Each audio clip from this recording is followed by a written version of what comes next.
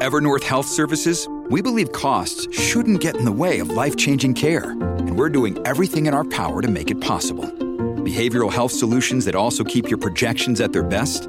It's possible. Pharmacy benefits that benefit your bottom line? It's possible. Complex specialty care that cares about your ROI? It's possible. Because we're already doing it. All while saving businesses billions. That's Wonder made possible. Learn more at evernorth.com/wonder. News, weather, traffic, money, politics, big interviews, and bold opinions. It's what's happening right now. This is Mornings with Simi. We have more coverage on what is happening in Maui coming up throughout the show today. There are a couple of flights that are arriving this morning that were delayed from Lahaina, from Maui, and we'll keep you posted on what it's been like for Canadians. So there's more to come on that. In the meantime, though, we have some other stories to talk about, including the idea of a mystery, a really good one. Like, how do you feel about mysteries? I love hearing about them. Some of them, though, I feel like, maybe we should just leave them as a great mystery. Do we always need to find out everything? Well, apparently some people do, because there is a massive search underway this month for the legendary Loch Ness Monster in Scotland. It is anticipated to be the largest effort to figure out what's going on with the Loch Ness Monster since the 1970s, believe it or not. Dr. Charles Paxton is one of the people who will be participating in this. He's a research fellow at the University of St. Andrews Centre for Research into Ecological and Environmental Modeling. So we caught up to him and we asked him about the Loch Ness Monster and his fascination with the story. Well, Dr. Paxton, thanks so much for joining us. First of all, let me ask you, why are you so fascinated with the Loch Ness Monster? Because I'm a big kid at heart. Was it the first time you ever heard about it that you were fascinated by it? Like, tell us, how did you become fascinated? Well, more seriously, yeah, I've always been interested in stories, many small boys, about stories about monsters, even as a child. And I was always more interested in aquatic monsters and other sorts of monsters. But I'm also a professional scientist. And it occurred to me that there were interesting questions that could be asked about people's experiences and beliefs about monsters that could be investigated scientifically in a way in which hadn't been investigated in the past. And so as a hobby, I kind of do this as something I do in my spare time. So you apply kind of scientific principles to some of these mysteries? Yeah, so I ask questions like, what's the chances of there being new animals to await discovery by science? How big do giant squids get? What can collecting together lots and lots of different reports of the Loch Ness Monster tell us about the Loch Ness Monster as a reported phenomena? And those questions like that. Right. Okay. So this newest investigation that's going to happen here about the Loch Ness, how special, how unique is this? It's, as far as I can tell, it's the first time in a few decades that anybody's tried to do a coordinated watch of the loch. There have been big kind of search events on Loch Ness before. Going back to the 1980s and 1990s, there was a big systematic sonar scan of the loch where a whole fleet of small boats went down the loch looking to see if they could get any echoes. And they did find echoes. It's just trying to interpret what those echoes actually mean. So what do you think they need to do here to take a better look at this? Well, it really depends on the question that you want to ask. If you want to ask, is there a Loch Ness Monster? Well, I suppose getting people to look at the loch may have a chance of seeing something. If you want to try and explain what's reported as some sort of sociological phenomena, there may be other ways of investigating what's being reported. Okay, so it depends. So what if we were looking at this from purely a scientific perspective, as in, could there be a creature down there? What should we do? I think if we really wanted to do that, the best thing to do would be to repeat the full sonar scan that was done in the 1980s or 90s, I can't remember which. I think because if there was any sort of large animal that had any sort of airbag inside it, lungs or swim bladder or something like that, then that, if it's present, that should be picked up by that if there was a big systematic scan of the loch. Do you have a favorite theory? Prove a negative. Yeah, I guess so. Sorry, again? I said, do you have a favorite theory about what you think it is? Oh, I think it has lots of origins.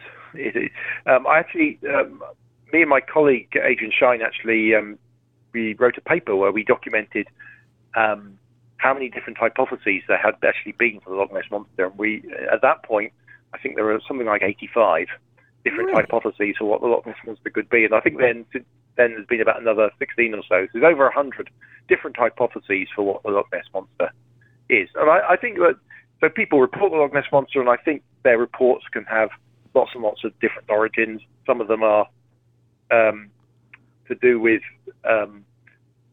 blocks of vegetation coming up from the bottom of the loch and becoming buoyant because of gases that in the because of decomposition, and they appear for a moment at the surface and then sink. I think often it's wakes of boats.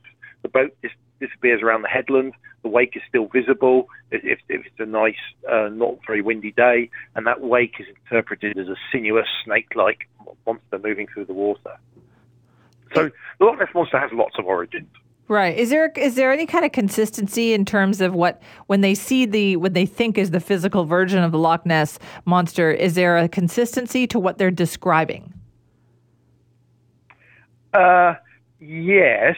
I've got to be a bit careful here because I've got as a conscientious scientist, I don't want to preempt a paper that hasn't been published yet. There are consistencies in what is reported, and what you can find is that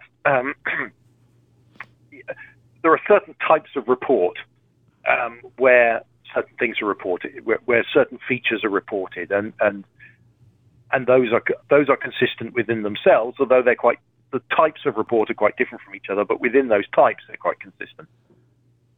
Okay, so what I'm hearing there is that there is a type of consistency when it comes to what people are describing. So that would be positive, right? It's not like people are all seeing something different.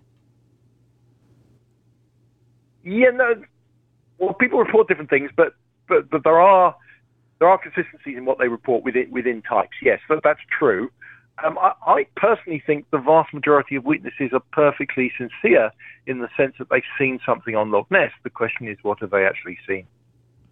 That is the question. Okay, so this new examination that's going to be done now, is this the biggest that has ever been done? Well, it would depend how many people turn up on the day. With the plans that are given, if like several thousand people turn up, then that would be the biggest of its type, yes. Wow, okay. So I always feel like, though, Dr. Paxton, sometimes we just like a mystery. Like, do we really want to answer this question? Do we really want to know, or do we like the mystery? Well, you're right there, of course. I mean, I'd rather, although I'm personally skeptical about the existence of an unknown animal in Loch Ness, I would love to be wrong. I'd rather be wrong than right on this one, but I think I am right. But yes, I'd like to live in a world that still has monsters in it. Yeah, mysterious monsters, right? Like, we don't need to answer every single question. Well, I think familiarity is an important part of being a monster. So we have lots of creatures in the world which are actually quite strange, like giraffes and okapis and even elephants. We don't think of them as monstrous because they're really, really familiar, but they're quite odd-looking animals. So I think familiarity is an important component of being a monster. Well, we'll see what gets answered here. Dr. Paxton, thank you for your time. No problem. Thank you. That's Dr. Charles Paxton, research fellow at the University of St. Andrews Center for Research into Ecological and Environmental Modeling, fascinated, as so many people are, by the Loch Ness Monster. And later on this month, actually, but I think right around August 22nd or so, is when they're going to launch this very large investigation into the Loch Ness Monster. This is the largest kind of search that has been done since the early 1970s. It does make you wonder, though, what has taken so long, right? Let's get to the bottom of this. I think we kind of like the mystery. We don't really want to search and find absolutely nothing, or we don't really want to search and find some benign, kind of harmless answer for it. We like the mystery. There's nothing wrong with that sometimes, right? This is Mornings with Simi. One of many great Robbie Robertson songs. Vaughn Palmer is with us this morning for the Vancouver Sun. And of course, we have to start with talking about how amazing Robbie Robertson was. We do indeed, Simi. And I think one of the most amazing things about this amazing person is captured in the headline on his obituary in the New York Times today, which says, Canadian songwriter captured the American spirit. He really did. That's true. The band albums. I mean, people have remarked on this again and again that Robertson's songwriting, his words, captured a aspect of the American culture and history as an outsider.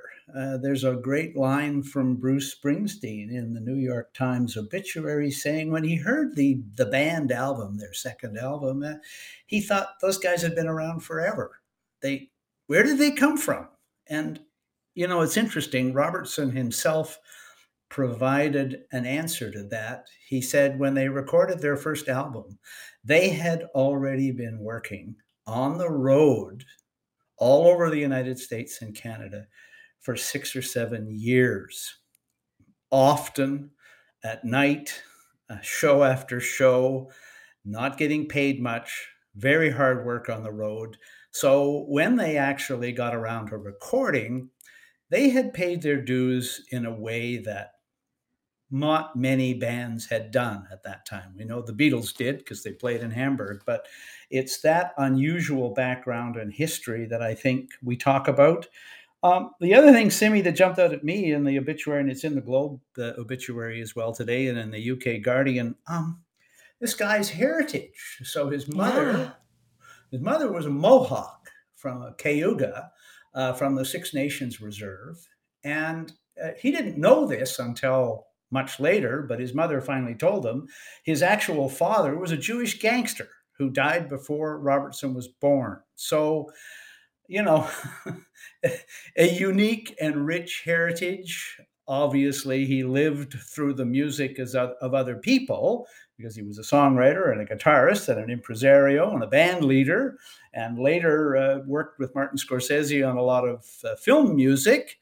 But what a rich and varied history, and what a remarkable person. It really was. And I have his first, that solo album that he did, which didn't come out until 1989. And that was one of the first things I ever bought on CD. But when you think about how huge that album was compared to his career before that too, just talk about the talent. Yes. So he broke up the band in 1976 with a final show at Winterland in San Francisco. I know some Canadians who went down to see it. Alas, I didn't. You can find the clips from that on YouTube, and I spent last evening watching them. And some of the greatest performances ever done on stage by different artists are there. And then, as you say, he took a dozen years off from really recording anything prominent. It worked with, produced Neil Diamond albums, and very good ones, by the way.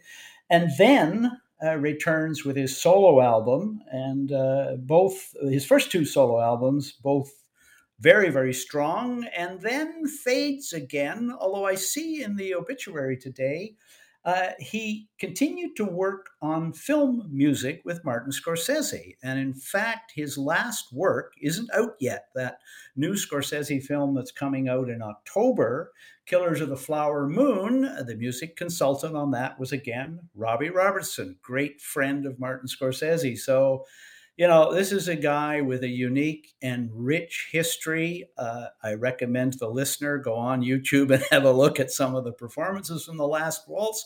There's Robbie Robertson in the center playing the guitar, clearly the band leader, and yet all the singing, all the performing, the great performances, Joni Mitchell and so forth, are by other people. And so I understand as well that other band members wish that he had never done that, that he hadn't broken up the band. Yeah, the saddest part of the band story is the breakup of the friendship between Levon Helm. So the only member of that band that wasn't a Canadian was Levon Helm, the drummer. He was from Arkansas, and he's the voice you hear, that authentic voice, because it was authentic, on something like The Night They Drove Old Dixie Down or Up on Cripple Creek. He had a terrific voice. And for a long time, they were in the band together, and Robertson saw Helm as a bit of a mentor. But after the band broke up, Helm wrote a very bitter memoir in which he accused Robertson of hogging all the credit, regretted that he'd broken up the band. Robertson, in his own memoir, said he just felt like his friend had been taken over by a demon, but they never reconciled. Helm died of cancer, I think, in 2012. So that's a sad dimension to an otherwise very powerful story. Oh, amazing history there, too. So sad. I thought 80...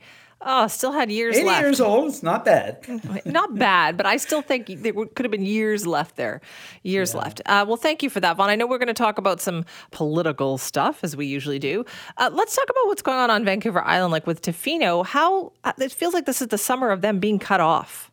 Yeah, so Highway 4 is interrupted again, this time by rain. So let's see. The only highway link to tourist center of the west coast of Vancouver Island has been interrupted this year by construction, maintenance, rock scaling, forest fires, wind, things falling on the road, landslides, and now rain. And it's cut off again. Well, the Highways Ministry has protocols that say when it's dangerous, one of them is based on rainfall. When the rainfall exceeds a certain level, they close the highway because they're worried about it washing out or ending up on top of somebody's vehicle. So that's why they do it, but it caught everybody over there by surprise. The community's going, how long do we have to put up with this? And it's initiated a discussion about whether or not there's any chance of a backup route to serve those communities so that when the highway goes out, they don't lose their tourist business, they don't have people stranded. That's the idea anyway. And the regional district is commissioning a study of options. Okay, are they actually thinking about building another road? Well, the Highways Ministry says we'll pay attention to the study. There are alternative routes.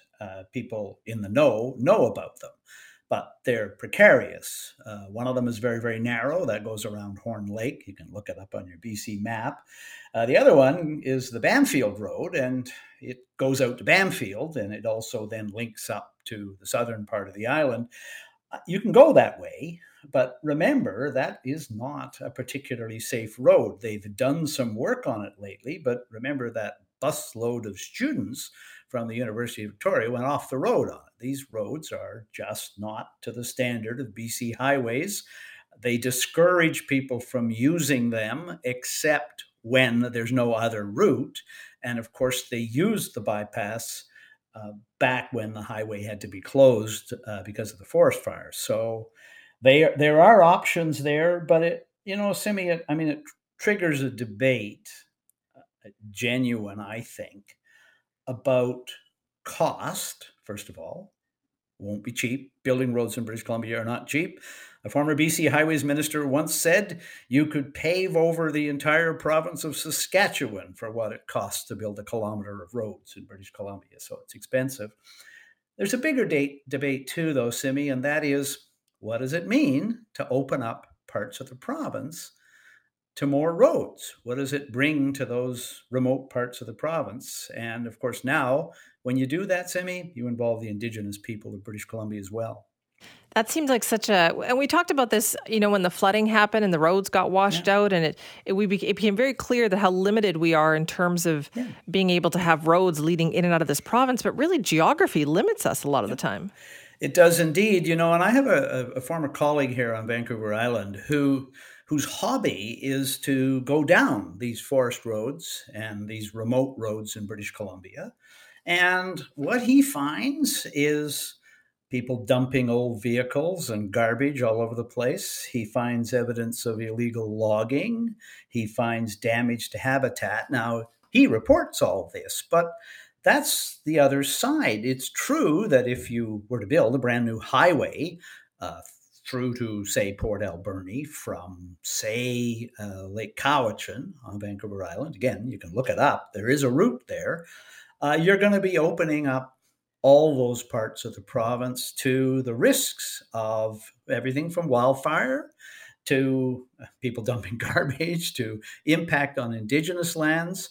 And I think that's why you end up with a legitimate debate. And of course, the other thing is you get a costing on one of these projects, and then the government's going to go, well, is that It's going to be $1 billion, right? Like, I'm just picking that number out of the air. It'll be hundreds of millions of dollars. And the government goes, well, is that the right priority? I mean, there's lobbying on Vancouver Island for the government to find a way to get around the Malahat, to build a different road, because that road gets closed all the time by accidents. Every other part of British Columbia has a road they'd like to be built or upgraded to, because, as you say, Simi, this is a very difficult province to build roads, a very expensive province to do that, and a very expensive to maintain them, given the impact of the changing weather on the existing roads. Also, and you make an excellent point too, you build another road, that means more access. It's more readily available. And I wonder if even the people who live in those communities really want that. Yeah, well, you you want to have some fun, Simi. Start talking about linking the Gulf Islands with bridges. There are a lot of places where you could put a bridge, and eliminate the ferry service.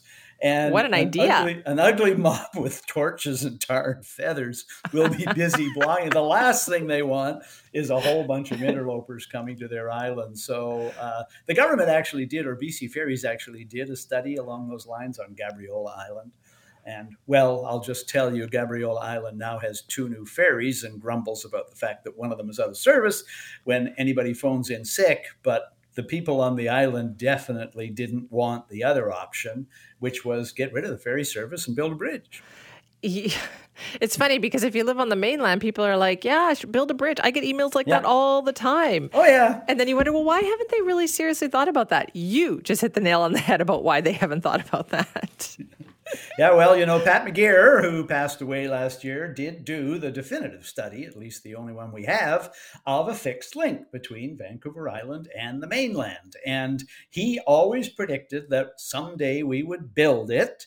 And he donated all of his papers and engineering drawings, and even had paintings of what it would look like. It used to be on the wall of his office. He donated all that to the Provincial Archives. So if anybody wants to research it, you can go there.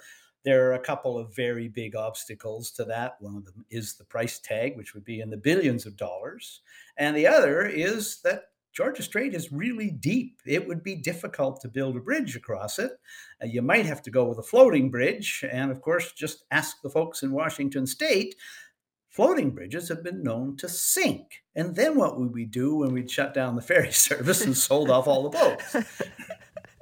Oh, yes. I love all these theoretical questions. Vaughn, thank you for that. Bye-bye, Sam. That is Vaughn Palmer there from the Vancouver Sun. He's right, though. Without fail, whenever we talk BC ferries, I will get emails. Vaughn will get emails saying it's time for us to talk about building a bridge. Well, Vaughn just very accurately put it right there, the nail on the head, about why we don't get very far when we talk about building bridges to the island and the Gulf Islands. This is Mornings with Simi. Right now, we're facing a real challenge around housing in terms of supply. There's simply not enough places for people to live right across the lower and middle income spectrum. And I'll be blunt as well. Housing isn't a primary federal responsibility. Okay, those comments from the Prime Minister a week or two ago are still reverberating with people who are trying to help solve the housing crisis in this country. I mean, if not the federal government making this a primary responsibility, then really who? And where does the buck stop here?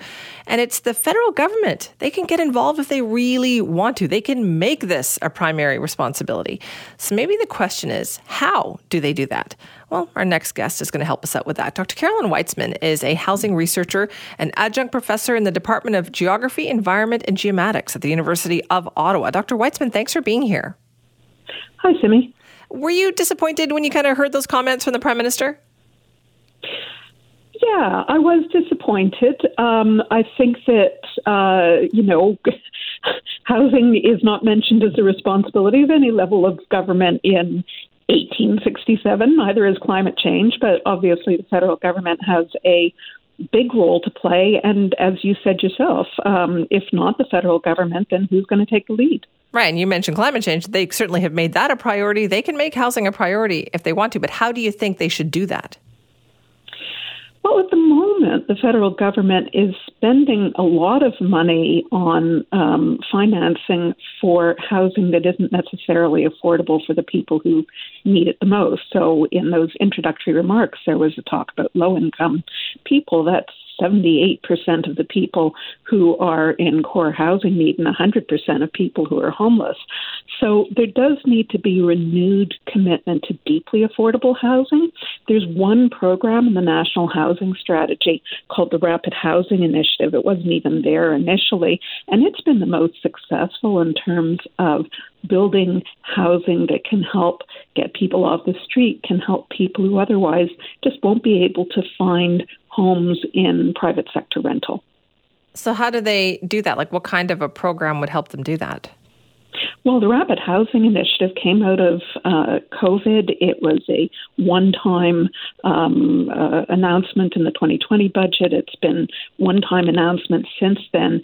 Any developer, whether they're private or nonprofit, need a certain amount of continuity and certainty. So it should become a regular program, and definitely it should be done in concert with the provincial government, because the provincial government can provide health and social services and also can take a look at things like welfare and minimum wage, which haven't kept up with rent prices. Right, but we talk a lot about the missing middle. Out here in BC, we talk about the missing middle when it comes to housing.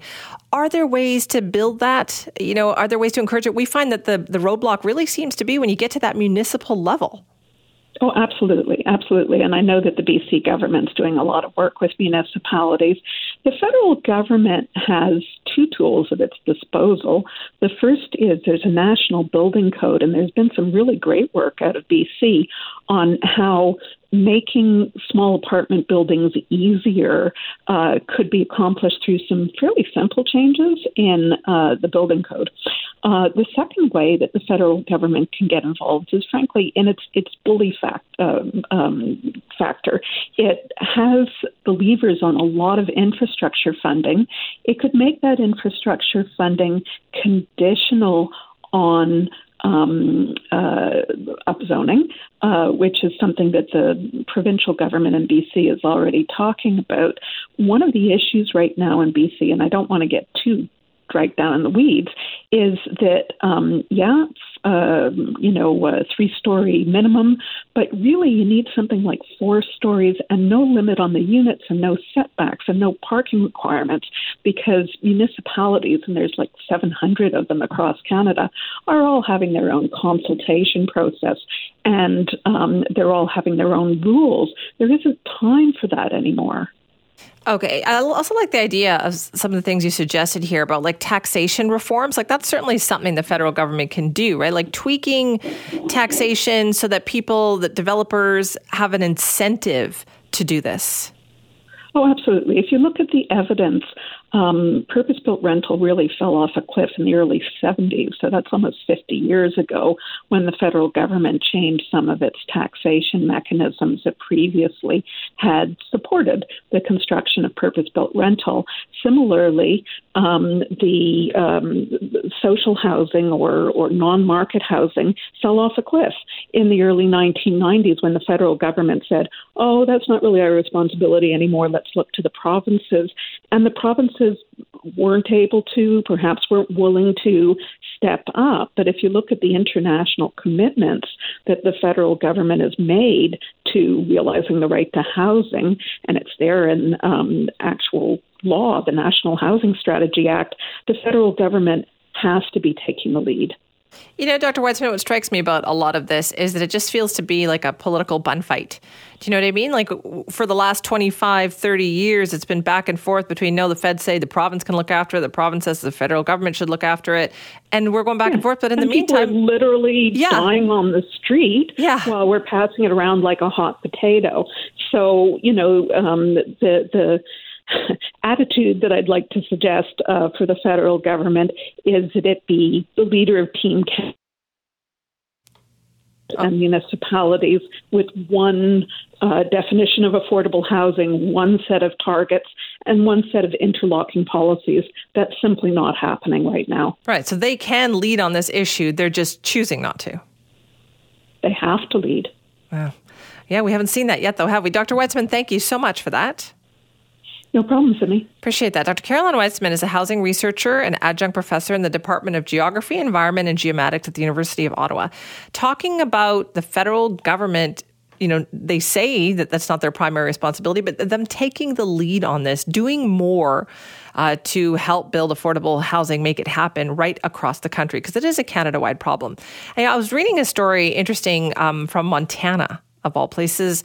It turns out Montana is doing or has done what Premier David Eby has been kind of musing about here in BC, where they took away the rights essentially of local governments, like, cities, municipalities, what we would call them here, to decide what developments can and can't be built. How Vaughn and I were earlier in the week talking about how the missing middle was such a huge issue for Premier Eby and the former Victoria Mayor Lisa Helps.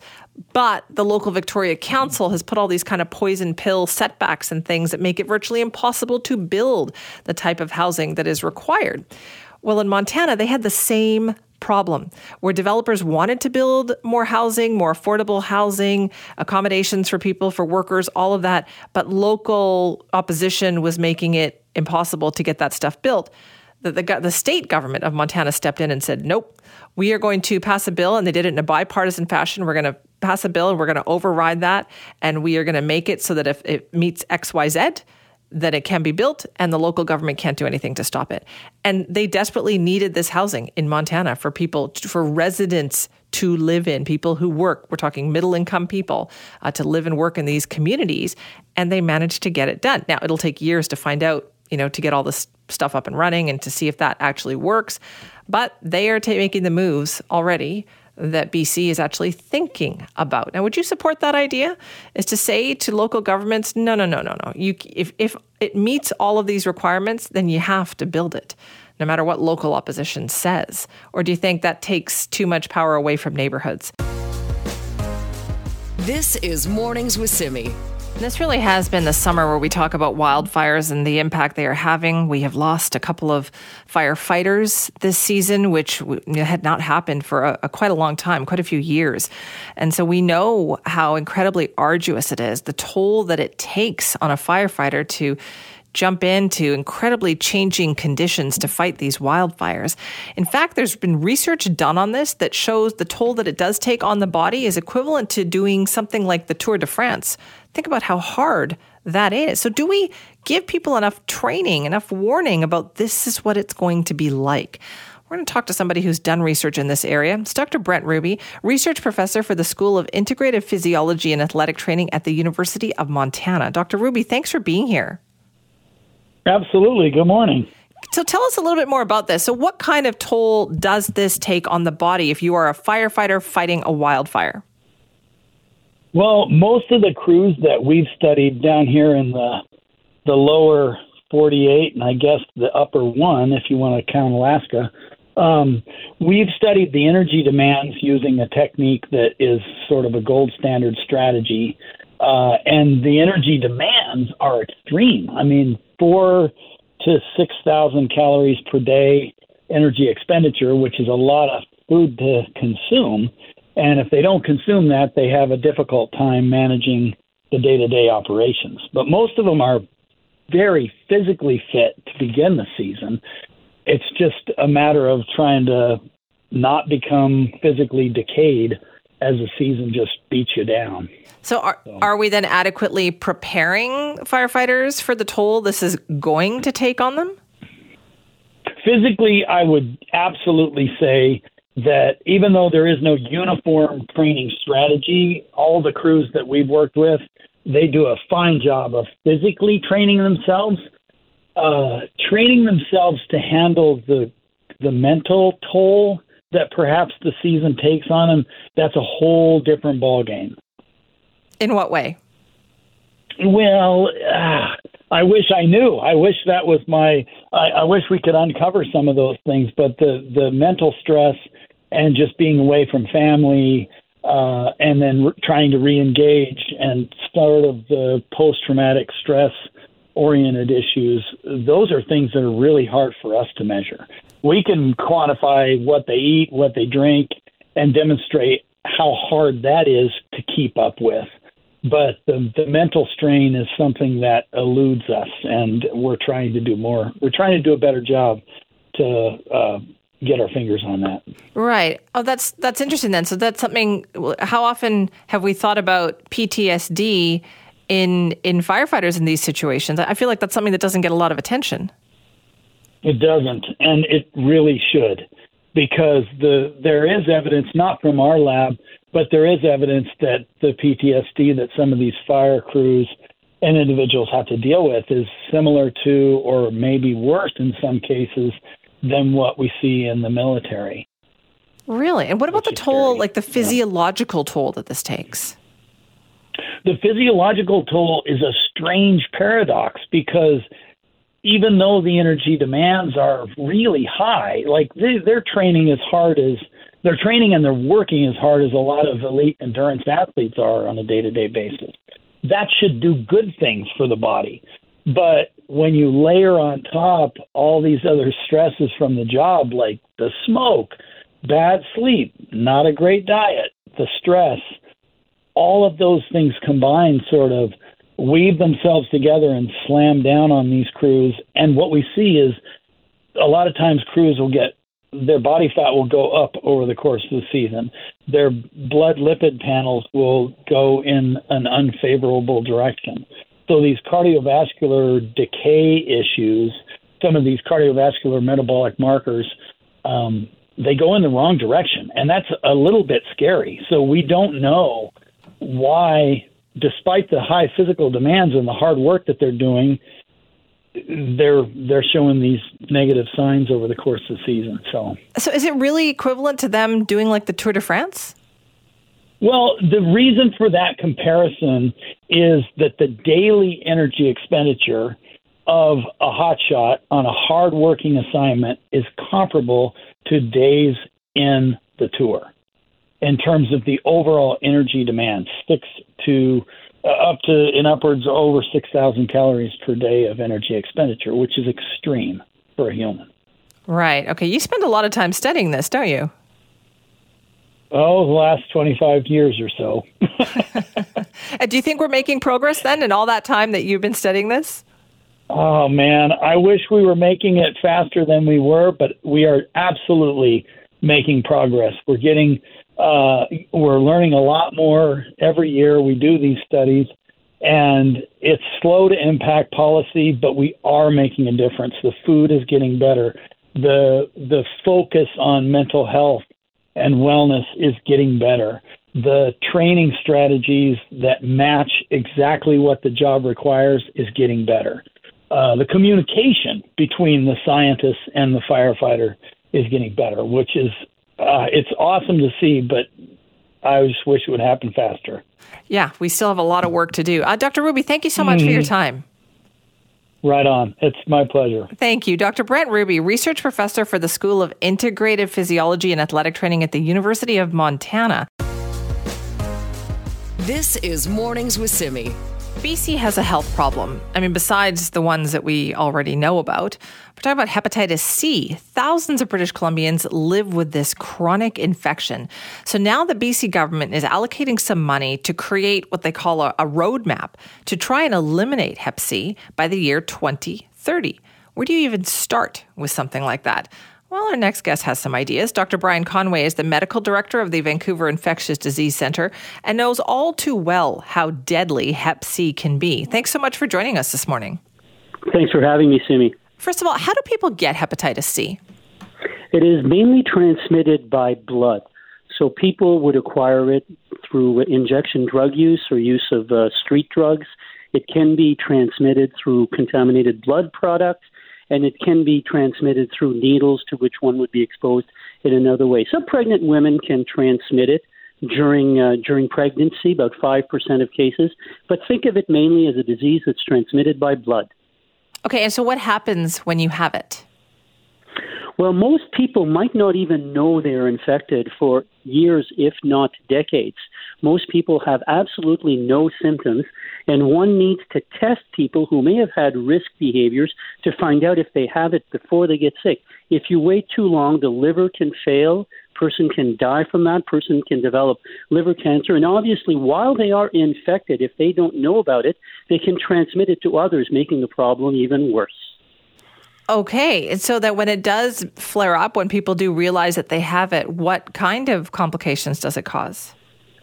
Well, it can cause some general symptoms. A person can feel tired, can have pain in their stomach, nausea, vomiting, those types of things. They can have bleeding from their stomach. They can have fluid accumulate in their belly. They can develop liver cancer that could have spread before it is diagnosed. And by the time any of these symptoms develop, it's often too late for us to be able to help that person and recover completely from the consequences of hepatitis C. So it's far better to have a program of broad testing of people who may have been exposed so that we'd avoid this issue as much as possible. How do you avoid it then? If you can find out earlier if people were exposed to this or they might have it, then what can you do? Well, we have curative treatment available. Over the past 5 or 10 years, we have had pills that you can take for 8 to 12 weeks that cure the disease in 95% of cases or more. The issue is making people aware of the availability of the cure, making people aware of the fact that they might have been infected and should be tested, and the fact that the pills are widely available, mostly free of charge here in British Columbia to anyone who would require them. So it really is an issue of testing, linkage to care, treatment, cure, and get on with your life. Dr. Conway, that sounds like remarkable in that we can cure it, but you don't know you have it when you can cure it, as opposed to when you know you have it, it's too late. Absolutely, and that is why we need to encourage people to get tested. We've identified people who are more at risk, those who have ever used street drugs, people who've been incarcerated, people who are immigrating to Canada. Indigenous populations are particularly susceptible to having been infected through various risk behaviors. People who are between the age of 45 and 75, so-called baby boomers plus, constitute the majority of cases, and many of these individuals have never been tested for hepatitis C. So the first thing we need to do is to get the word out, get your test, simple blood test, have the results in a week or so.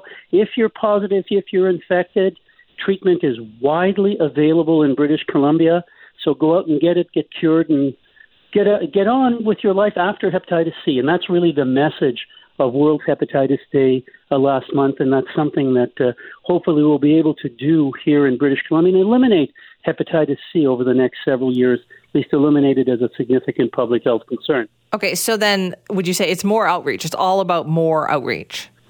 It's getting the knowledge out there. It's to say, look, something that you might have done 40 years ago, 50 years ago that you may not even remember or that you don't want to remember. Look, it may have transmitted hepatitis C. Next time you go to see your healthcare provider, say, hey, I want a hepatitis C test. Or we're going to have the healthcare providers ask, did you ever have a hepatitis C test? Go and get it. And by the way, if it's positive, probably we'll be able to cure you. Almost certainly we'll be able to cure you. And that's the good news about hepatitis C. We just need to get it out there more. I guess is part of the problem here that people might not remember if they had an incident where they might have been exposed, right?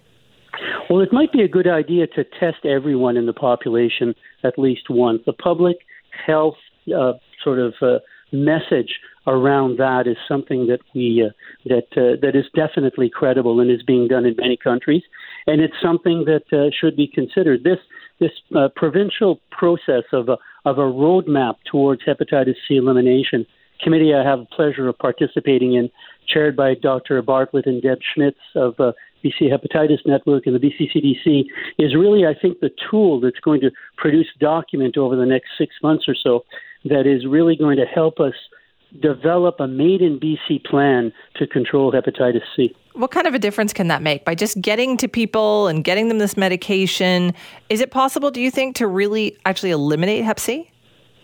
Well, we won't eliminate it completely, but we will certainly eliminate it as a significant public health concern, and that's really our goal over the next 6 or 7 years.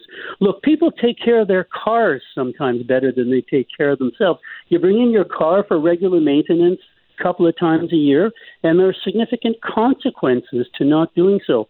And really, this is the message of hepatitis C. Take care of yourself. Do this preventative maintenance. Get this test done. If it's negative and you are not engaging in any behaviors that would expose you to hepatitis C, that's it. You're negative. If you're positive, the treatment is dead easy and it almost always works. So take care of yourself like you take care of your car. That's great advice when you put it that way, because that's very true. So then, Dr. Conway, if people are listening out there, who should be tested? Who should go to their doctor and say, I should be tested? Well, pretty well everyone could request a test once in their lives. But if you've ever used street drugs, people who've been incarcerated, people between the age of 45 and 75, people who are identified as indigenous, people who are newly arrived in Canada, and we think that people between the age of 45 and 75, they're by constituting the majority of cases, that if you haven't been tested, you're in that age group, go out and get a test, along with the next time that your healthcare provider orders blood test, tick that extra little box, hepatitis C antibody testing, dead easy. All right, we'll put the word out there. Thank you so much for your time. Thanks for having me. That is Dr. Brian Conway, who is the medical director and specialist of infectious diseases at the Vancouver Infectious Disease Centre, talking about the awareness campaign to get more people tested for Hep C. For instance, did you know that the Hep C virus is so severe that once you develop the symptoms, once it kind of takes hold, it is a deadly communicable disease. It actually surpasses AIDS and tuberculosis in the number of fatalities that we have. And so, yeah, you can see why they would want to get everybody tested, because if you don't know you have it and it's just kind of lurking there, there's medication for it and they can pretty much cure you of it. So they aim to put some money towards developing a roadmap to eliminating it by the year 2030. That may involve, somebody like you going out there, or somebody like me going out and getting a Hep C test. This is Mornings with Simi. Maui's main airport is open and operational this morning. That coming straight from the Hawaii Department of Transportation. Flights are leaving, maybe not on schedule, but they are leaving. Now, they are working hard to evacuate thousands of people, residents and tourists alike. And room is being made for people in Oahu, where the Hawaii Convention Center is getting ready for thousands of people, as you've been hearing in the news. And airlines are also working to get people home as well. This following the devastating wildfires of the last couple of days. Just the ones from yesterday that destroyed the historic town of Lahaina just came out of nowhere. There was a hurricane that was passing not far from Hawaii, but it really whipped up the winds. And so what started as a small brush fire turned into a raging inferno within minutes and just swept through Lahaina, destroying it. And that's why we're seeing so much devastation there. At least 36 people have been killed. They are working to find more survivors and just get a hold of the situation there. So both WestJet and Air Canada have flights arriving at YVR this morning. In fact, an Air Canada flight is arriving momentarily from Maui. So we will check in with our Scott Shantz, who is at YVR, in a few minutes. But first, we had a chance to talk to Claire Newell from Travel Best Bets about what you need to know. Claire, thanks for doing this. First off, what do we know at this point about what is going on for Canadians in Maui? Well, first let me start, Simi, by saying I am so heartbroken over the fires on Maui, and I've been trying to work on deadlines, and since I heard of the news, it's literally been haunting me, and I've tried to focus on work and deadlines. I just find it so hard. I keep going online and checking on Twitter or X or multiple news sources just to find out what's happening, and what we know is that as of this morning, there were at least 36 reported deaths on a relatively small and really close-knit island, and I just worry that it may never be the same. Of course, fueled by winds from a hurricane hundreds of miles away. It's just these wildfires have swept over like bone-dry patches of Maui and also the island of Hawaii, but at like just a furious pace and just trapping people in their cars, forcing dozens to dive in the ocean to escape the flames. The loss of human life, I feel, is like almost unfathomable, and the damage to homes and businesses just staggering. I mean, just I feel very, very fortunate to have been to Maui many times. I think the first time I kind of visited the island was when I was 10 years old. I absolutely love it. I love it to this day.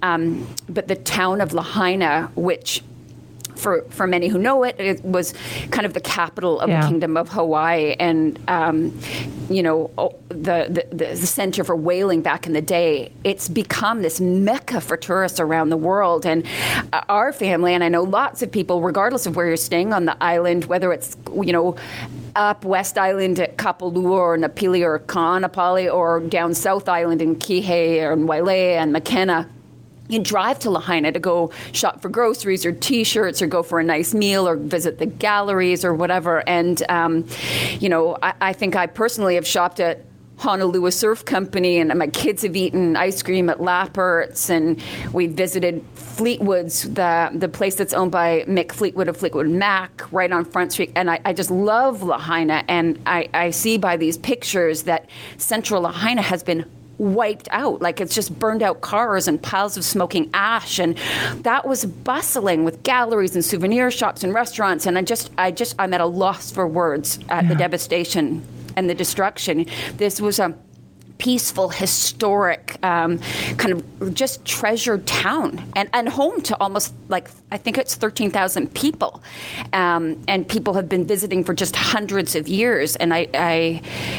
And I know that tourism is important to Maui, and that visitors are going to return, and Lahaina and other areas are going to recover. But it's the people. Yeah. It's the shop owners and their employees, and where do people sleep, and how do they pay for food and clothing and the necessities of life? The shelters are full, and they're flying people to Oahu, residents, tourists, everybody, because they prepared the convention center there to bring people in. And I know they've said, Claire, right, as well, no tourists right now, just no tourists. Yes, no tourists. I mean, it almost feels selfish to be going there and during this time. And I don't know when will be the right time to go. But right now, these people are worried about where they're going to stay and what they're going to eat. The hospitals are overrun with people from smoke inhalation and burns. And they can't even treat the people with burns on Maui. They need to get them over to Oahu. So it's just devastating. I know that many of us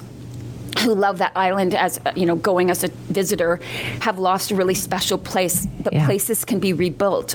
Others have lost their homes and their businesses, and maybe loved ones, even worse. I think the time will come, right, for Canadians to step up and help, and I know we will. Yes, I know that when Hawaiians are ready for us to help, that we will be there to help. But I guess also, Claire, for you today, the big issue is if we have, or someone has a ticket to Maui in the next week or two, what do they do? Right. The airlines are being very, very flexible and waiving any change fees and allowing people to cancel. And so this is not a time to go to Maui. It's not safe for people to go there. There's a lot of smoke. Roads are closed. Hospitals are overrun. Power is out. Cell phones and phone systems are spotty. It's just not safe to be there. So if you have imminent plans, I know that our team here have been canceling people who were set to leave in the next couple of weeks, even into September. And we really, it's just so early to find out beyond that what to do. But if you have the opportunity with the airline or the tour operator that you book with to cancel without any penalties, do that. It's not the right time to be there. One day. Okay, and so then should people call the airline? They should try If you've booked with a travel agent, your travel agent will be able to take care of all of the details. If you've booked with an airline or tour operator directly, you'll need to contact them. If you know people who are there, Simi, and we did know people who were there who maybe booked themselves, and we were booking them to come home yesterday. Some of those flights were canceled. I have heard that reconnaissance flights are going in by both Air Canada and WestJet to get people safely out. The smoke was impacting those flights, and that's why they were canceled. But I understand that they're going to be flying today. Kahului, the airport there, is still open. It's just that they can't get all of the flights. It's serviced year-round by so many different airlines. I think based on domestic and international flights. There's probably about 100 to 120 a day that fly out of Kahului. Like, people love this place. Oh, yeah. And they love it year round. Right now, people are going with their families because kids are out of school and people are on their honeymoons. And then, of course, it really picks up kind of November 1st through until April 30th when so many tourists head there. But it's really important to get in touch. Now, don't go to the airport, though. From what I understand, the airport is just really crowded with people trying to, who've either landed with no place to go or people have headed to the airport to try and get on flights. Your airline central reservations or your travel agent are the ones to call to be able to get you rebooked safely, and just, shelter in place where you are until you have a flight booked. Right. And a good advice that if you know somebody who was there, help them out from this end. We actually had a lot of people doing that. I had friends helping friends. I had agents helping clients. And that is something that you can do for people who may not have power on their cell phone. I mean, in shelters, we heard that there weren't enough plug-ins to charge phones and things. And you can imagine with the phone lines out in certain areas, this is a really rough and ever-changing situation. And depending on which way the wind blows, there's a lot of different areas of Maui that could be impacted still. It is such a changing situation. Listen, Claire, thank you so much for that. And I know you're going to get a lot of questions. It'll be very busy for you, but we appreciate your time on that this morning. Thanks so much, Simi. That's Claire Newell from Travel Best Bet. So if you think you're going to Maui, you're not, at least not for the near future. Now, our Scott Shantz has been out at YVR all morning as a couple of flights have been arriving from Maui, and he joins us now. Hi, Scott. Hi, how are you guys? Good, thank you. So another flight has arrived, I take it? The Air Canada flight is arriving any minute now, so we'll wait and talk to a few more people off of that flight. But the WestJet flight that arrived maybe about half an hour ago, there's still people coming off of that flight. They're kind of interspersed, but you can tell they just all look so stressed and so tired as they come out of the arrivals gate here. Right. So what's it like for them? I know you've been talking to some of them. Yeah, absolutely. I mean, most of them haven't slept, spent the night in the airport or in a vehicle. A lot of people saying that they had to, sort of take matters into their own hands to kind of get out. The main road from Lahaina to the airport had been closed. So a few people who know the island well know that you can take the north road around, but that road, if you've ever driven it, is incredibly narrow, long, dark, sketchy. So people were stressed from that. Quite a few people had kids with them, and you could tell that they were just exhausted, didn't want to talk. We did talk to one family, and Simi, the thing that hit me, like you could smell the smoke on their clothes. It was just insane that, they had to leave in the middle of their vacation, get to the airport and stand in line for 2 hours and luckily get on a flight. You're right. Okay. Well, let's hear some of what you heard from people at the airport this morning. Yeah, absolutely. This woman that I spoke with, her name is Bianca. She just got off this most recent flight. It was pretty harrowing. There was no communication, no service, so we didn't know what was happening. Yeah. And kind of the advice was take the North Road, which is the back roads which no one uses, but luckily we did that, and then we were able to get out because the people there, we heard that they were then taking tourists now to the airport because it was pretty scary. No food, no water, and just no communication. Did you see flames? Yeah, there was thick smoke, so we were like, do we evacuate? They're like, well, I don't know, the roads are closed that way, sorry. So yeah, it was quite an experience, but so we were just like, we were kind of at a loss, like what do you do? Because we had no idea. You can't look onto kind of Google Maps and see, is that road that bad that they say? But then, I mean, luckily, I think it was okay, and the advice should have been just tell people to go slow and take the road and get out. Like, you know what I mean? You're going to just starve to death otherwise. So, no, it was very scary, I'm not going to lie. It was pretty harrowing, and like, your dream vacation turns into something like this. You didn't know.